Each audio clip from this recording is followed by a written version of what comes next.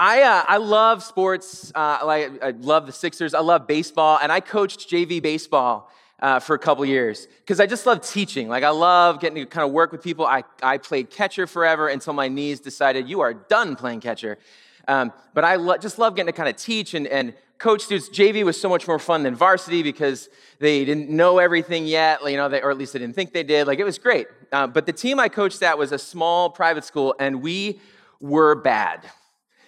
We were bad. If you could, basically everybody, every upperclassman who could run and chew gum was on varsity. And so we had the JV team, and these guys were great. I mean, it was so fun to get to spend time with them. It was really a fun team, but we were not good.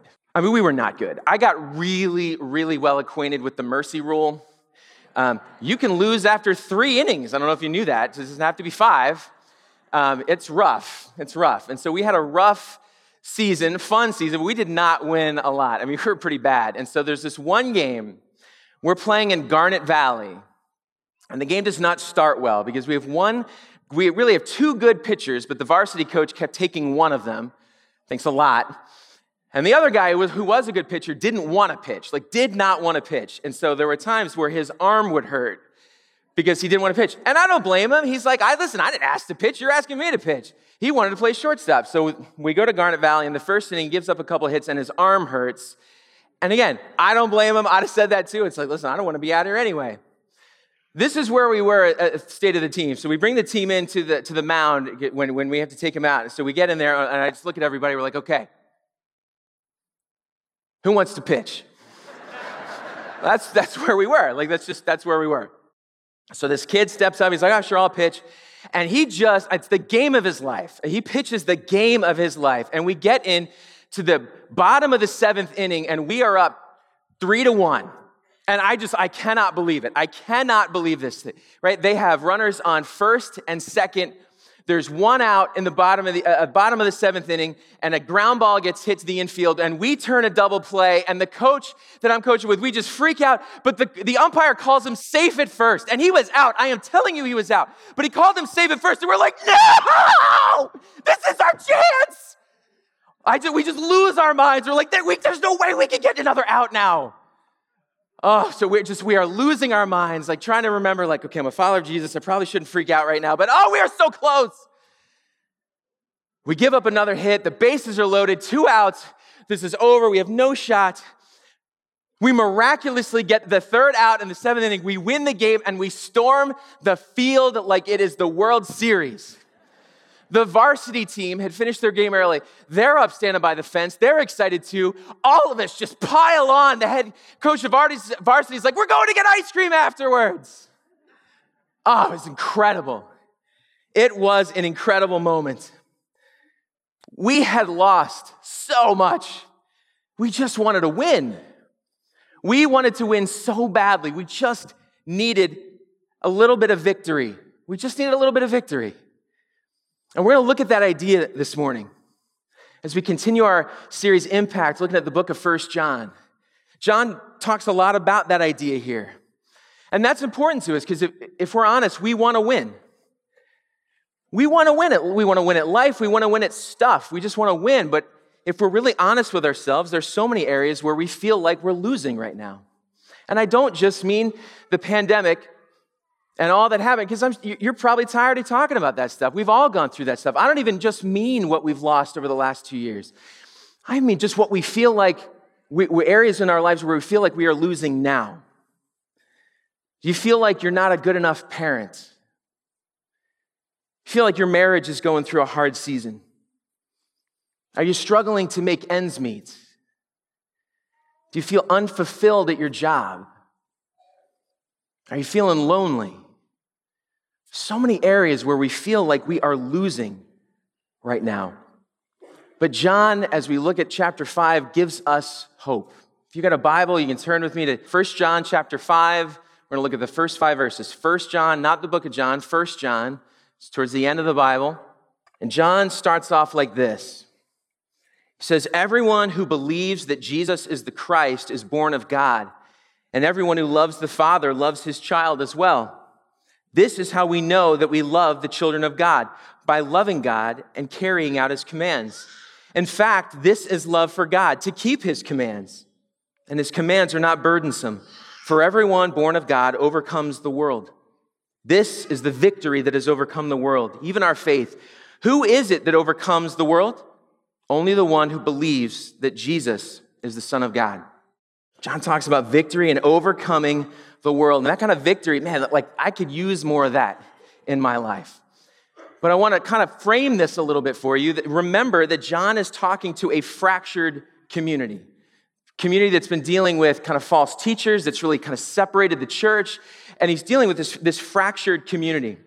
He starts and ends this section the same way that he starts and ends so much of 1 John, by talking about Jesus. And he says this idea of being born of God. And so I just want to explain kind of what that means as we dive in. He says, whoever believes that Jesus is the Christ is born of God. And that idea of born of God or new birth is that picture of transformation, of we're made new in Jesus when we trust Jesus as our Savior, when we surrender our life to him. God makes us new. We are renewed.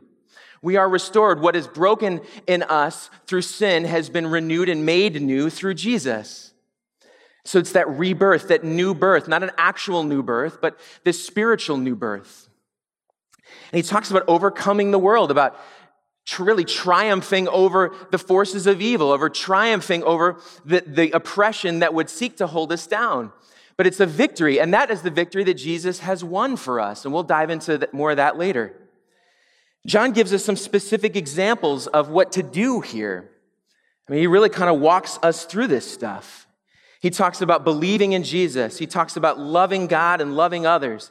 And he talks about obeying. We're going to unpack that stuff. But it's fair to ask at the beginning, why these specific reminders? He talks about the same stuff all the time. I was explaining this to someone this week as it was hard to kind of pull this sermon together. It's like, imagine writing a sermon based on the last 7 minutes of someone else's sermon. Because John's talking to people and he's just kind of summing up these ideas that he's circled back and forth around. And so we're going to see some of the same themes. We talked about love last week. He really hit that hard last week. So why the repeated connections to things he's talked about? Why repeatedly pointing back to love? Why repeatedly pointing back to Jesus? What I love that John is doing here is it's less that he's trying to define the source of the problem and more he's trying to point to the source of the solution. John's not trying to construct a better argument than the false teachers. He's trying to point people to the transformational truth of Jesus. One writer says it this way: John doesn't diagnose the source of the conflict. Instead, he concentrates on the remedy. He keeps pointing us back to Jesus. He's pointing us to this simple but deeply profound truth that a life transformed by God, a life impacted by the completed work of Jesus, a life lived in the power of the Spirit, that life can't help but experience healing and share that healing with others. So when John wants to see this fractured community restored and these fractured relationships and these fractured lives, he just points people over and over and over to Jesus. When we understand who God is and what he's done for us in Jesus, when that truth defines and shapes our lives, then love for others, then reconciliation, then restoration, they can't help but follow. They can't help but follow. So there's 3 specific things that we're going to look at here as John talks about achieving this victory. First is this: we win when we believe. We win when we believe. John says in verse 1, everyone who believes that Jesus is the Christ is born of God, and everyone who loves the Father loves his child as well. Starts with believe. Everyone who believes that Jesus is the Christ, that Jesus is the Son of God, that Jesus is the Messiah that's been sent, that Jesus is the rescuer. It starts for John with belief, and it ends with belief as well. In verse 5, who is it that overcomes the world? Only the one that believes that Jesus is the Son of God. He's not only directly pushing back against some of this false teaching, but he's reminding people it starts and ends with Jesus. Folks, if you can only do one thing right in your relationship with God, if there's only one thing you get Jesus. Because you get Jesus, you get everything else too. It's the buy one, get like a bajillion other things for free. Get Jesus. John's pointing people back to who Jesus is. That's really what communion is, as we've just participated in. It's a celebration of and a participation in Jesus' victory. Because what he's saying is this: Jesus has defeated sin and death. Jesus has defeated our enemy. The source of strife and pain and discontent and anger and hurt, Jesus has defeated those things. We can't do anything else well if we don't first know Jesus. And everything else is different and is more accessible to us when we know Jesus, because Jesus is the source of the power that enables us to do that. He enables and empowers us to live this different life. If we could just figure it out on our own, we'd have done it by now. If I could figure out how to just be a better person, I would be. We're limited by our brokenness, by our fallenness. We're limited by our humanity, and we're limited by our sinful hearts that lie, that whisper in our ear, it's, you know better. You know what you need. You know where to find joy. You know where to find happiness. You don't need God. You can do this on your own. John reorients us back to Jesus. We win when we believe, because we get to participate and experience the victory that Jesus had. Jesus' victory becomes our victory when we trust in him. Think about that. It's like finding out which team wins the Super Bowl before the year, and you get to buy all the swag and buy the jersey and pretend that you were a ground level fan before this ever happened, like everyone who was rooting for Tampa Bay last year. We get to know the answers to the test, right? God slides us an answer key, and he's like, trust me, they're all right. And all we got to do is copy it down. We get into trouble when we're like, I know that says C, but I think I know better. That really feels like A to me. Really feels like an A. We get to participate in Jesus' victory. Do you believe in Jesus? Do you believe in Jesus? And before you say, yes, of course, that's why I'm here in church this morning, or that's why I'm watching online, before you say that, what are the areas of unbelief in your life?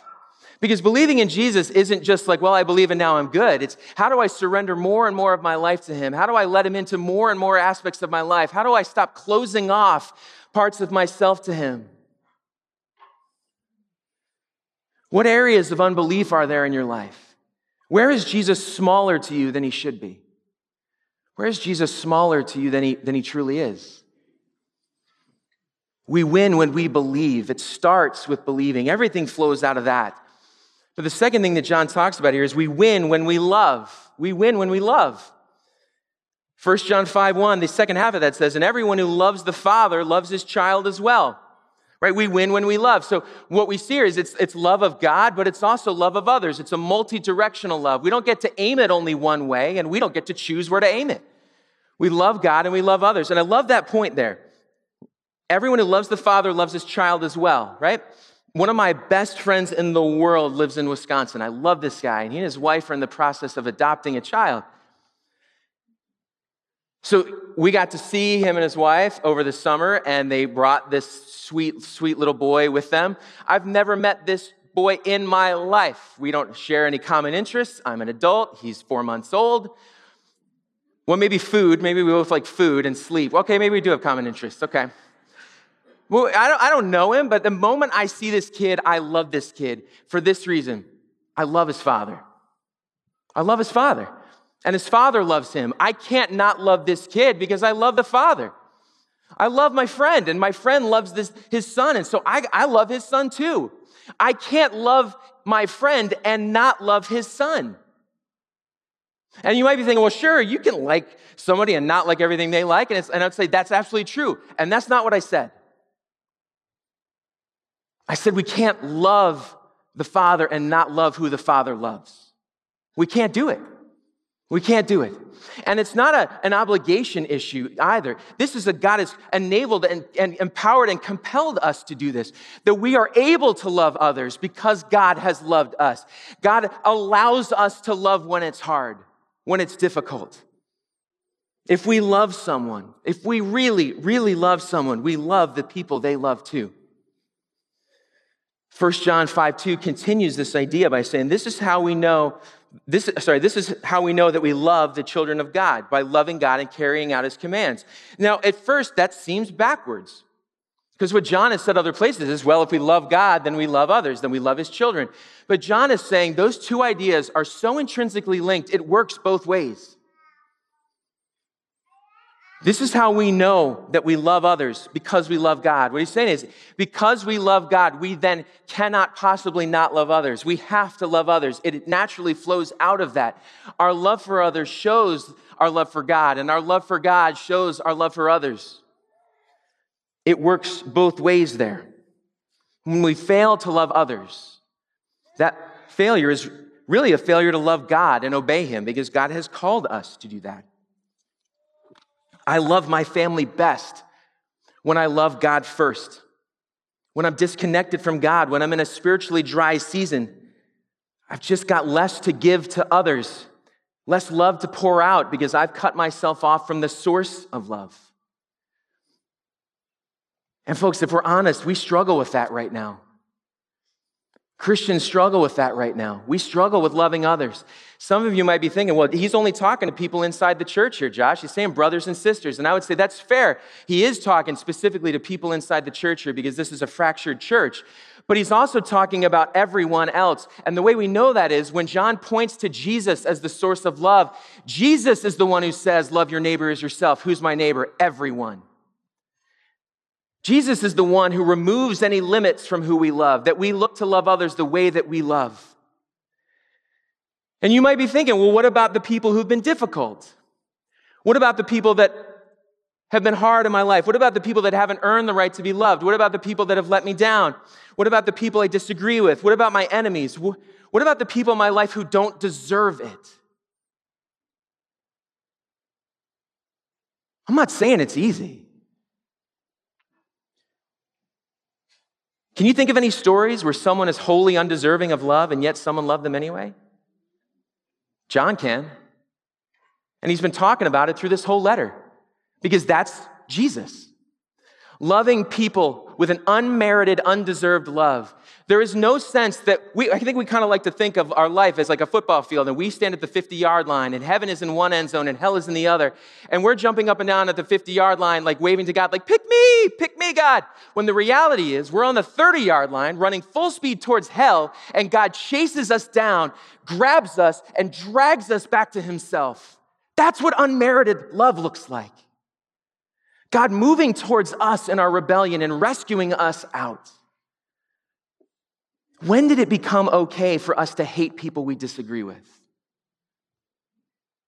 When did that become okay? God has called us to more, to love others. When we see that we're not doing that in our lives, when we're not loving others, the question we got to ask is, why not? And where am I not loving God fully? John's asking us to love with an unmerited love precisely because that's how God has loved us through Jesus. We win when we love. We win when we love. We experience the richness of the gospel in a deeper way when we love. We understand who Jesus is a little bit better when we love. We identify with Christ in his suffering when we love, and it's difficult. But God has called us to love him and to love others, and they are intrinsically linked together. Are you loving God and loving others? That's a hard question. That is an uncomfortable question. That is a question I would rather not ask you because that means I had to ask it to myself a whole lot this week. And what I kept saying is, leave me alone, please. What does it look like if I surrender more of my life? Because John here is not saying, let me tell you this stuff so you feel bad. Let me guilt you into this. Instead, what he's saying is, let me point a picture of life that you want to know. Do this because not just because I've called you to, but because of what it means in your life. We win when we love. And the last thing is we win when we obey. We win when we obey. And we got a mixed relationship with the word obey as adults, right? There's a mixed relationship because on one hand, we love it when we say it to other people, particularly younger people. Like, I am all for obey when it comes to my children, but when someone tells me to obey, my first thought is, you're not the boss of me. Don't boss me around, bosser. Don't give me your rules. I'm an adult. I'm a grown man. think we misunderstand what obedience is and what it's supposed to look like, or what it means. Because for many of us, we understand obedience to be the way that we get God to like us. Right? Obedience is me doing the stuff I'm supposed to do so that God likes me. It's doing the stuff that I'm supposed to do so God is less mad at me. Because our default setting for God is that he's just angry, and I'm just trying to mitigate that anger by doing as many right things as possible. And there's a lot of people in the church that believe that. And I want you to hear me say, not only is that not what God wants you to experience, that is an exhausting pursuit. If my goal in my relationship with God is to do enough good for God to love me, that is a bottomless pit that I will never fill enough. And it will always leave me longing for more. It'll always leave me wanting. But at my heart, I'm a moralist, and so I get that. Like, I grew up in the church, and when I catch myself in my worst moments, I can feel myself trying to earn God's favor. I got to make this right, so God and I are okay. And it's like, that is so messed up. I couldn't make it right the first time. I definitely can't make it right now. I couldn't make it right before. I needed Jesus to come in and rescue me. Now that I know Jesus, it's not like I can fix it. I still need Jesus. So what does obedience mean? Think of God as the perfect parent. Think of God as the perfect parent who says, stay in the yard, not because he's trying to withhold from us fun and amazing things, but because he knows we want to play in traffic and he wants to keep us alive. Think of obedience that way, as God saying, I know you, I created you, I get you better than you get yourself. I know what you need to make your life work right.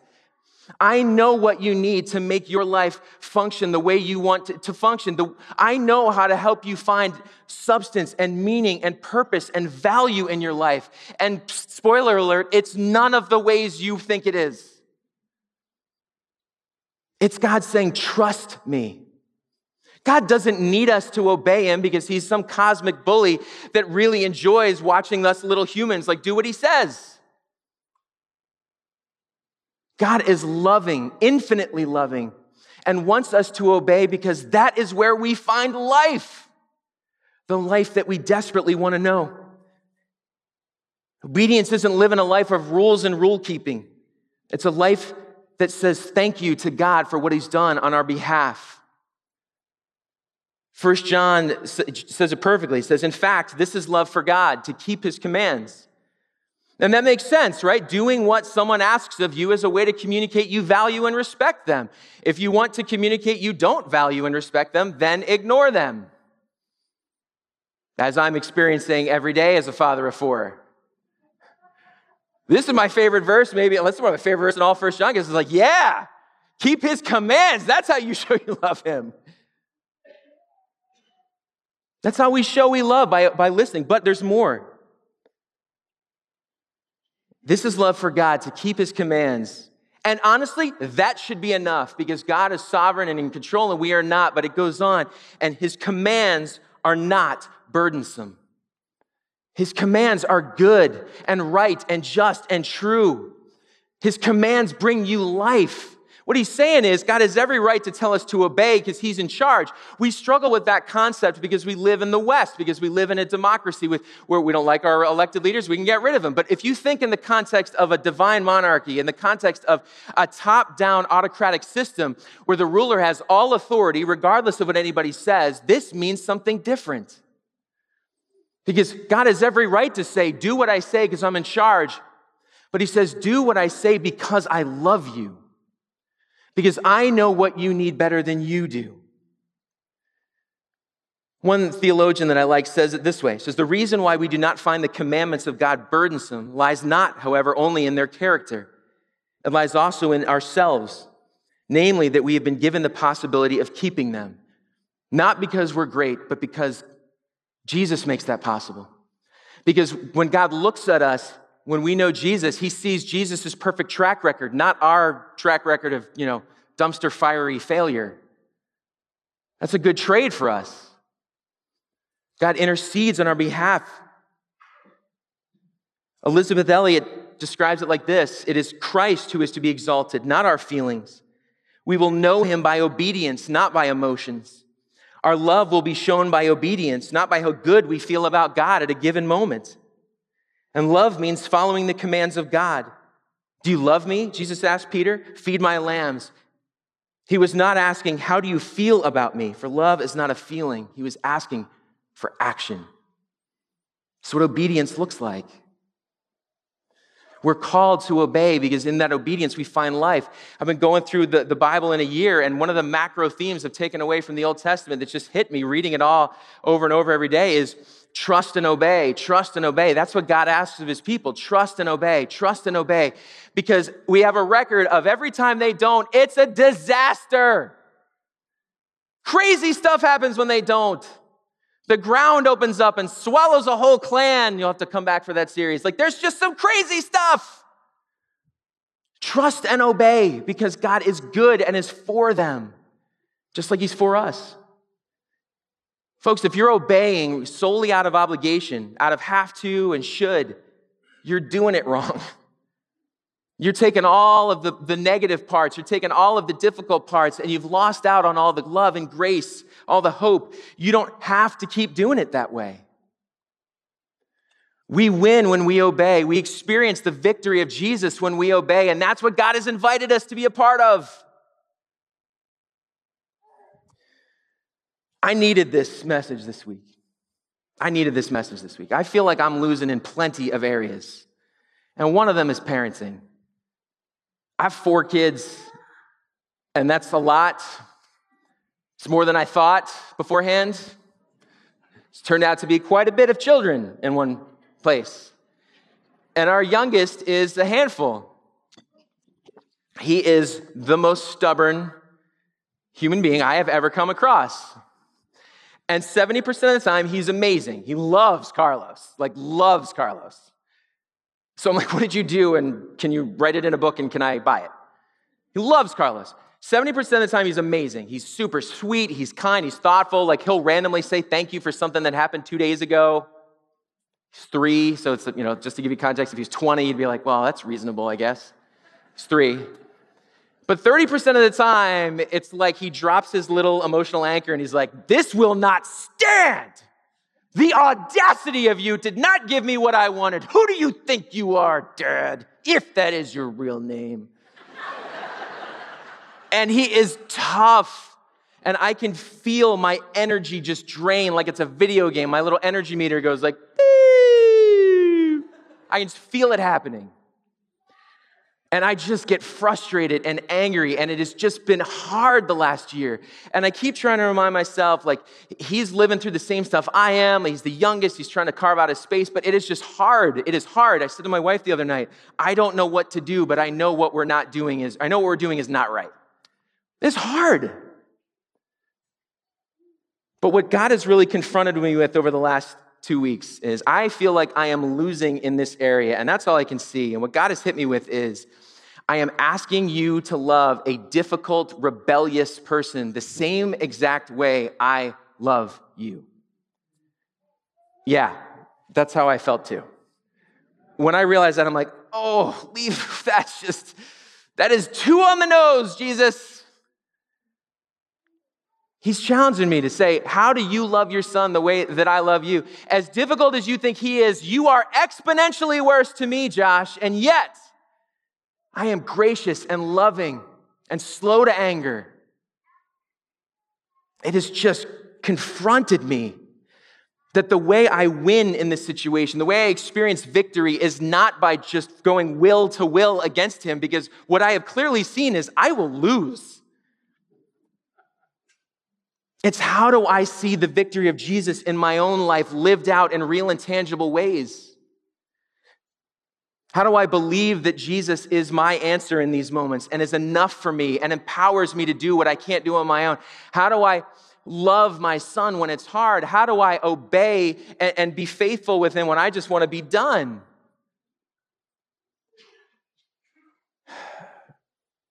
My hope is that by the time he's old enough to understand that I told this story about him, the internet has changed and he can't find this. So that's what I'm banking on. That's what I'm banking on right now. My son reminds me of the victory that Jesus has won on my behalf and that it's possible for me to be different and to love when it's hard. to obey when I don't want to.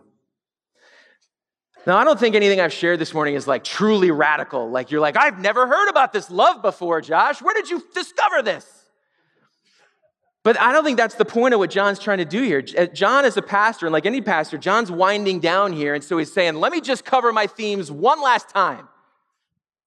The challenge here, it's less understanding this stuff, and it's more doing it. It's more doing it. Because belief allows us to love, and love compels us and drives us to obey. When we love God, we want to obey. We want to move that way. So there is a path forward. Where do you need to experience some winning? Where do you need to experience this kind of victory in your life? What is it for you? I don't know your story well. I can't speak to you directly, and that'd be a little uncomfortable if I did. Well, Steve, for you, just in front of everyone, let's get into this here real quick. What is it for you? What's God poking on your heart right now? Where do you need to believe in Jesus at a deeper level in your life? What unbelief are you holding on to? Is it that you know better than him? Is it that you don't need to kind of let him into everything? I don't know what it is for you, but what is that area? Are you loving God and loving others well right now? Let me tell you, you're not, because I'm not. We can all do better at that. What does it look like for us to love God and love others? Because I can tell you, when we do that well, people want to be part of that. When we do that well, people want to join that. Lastly, what does it look like to obey? Not because we have to, but because we get to live a life that God that says, thank you, that you have rescued us out of our brokenness. You have brought us towards yourself. You have redeemed us. You are making something beautiful out of the brokenness of our life. And I obey now, not because I feel obligated to, but because I want to say thank you for what you've done. Belief allows us to love. Love compels and drives us to obey. And when we do those things, we live in victory. I need more of that in my life, and I think you probably do too.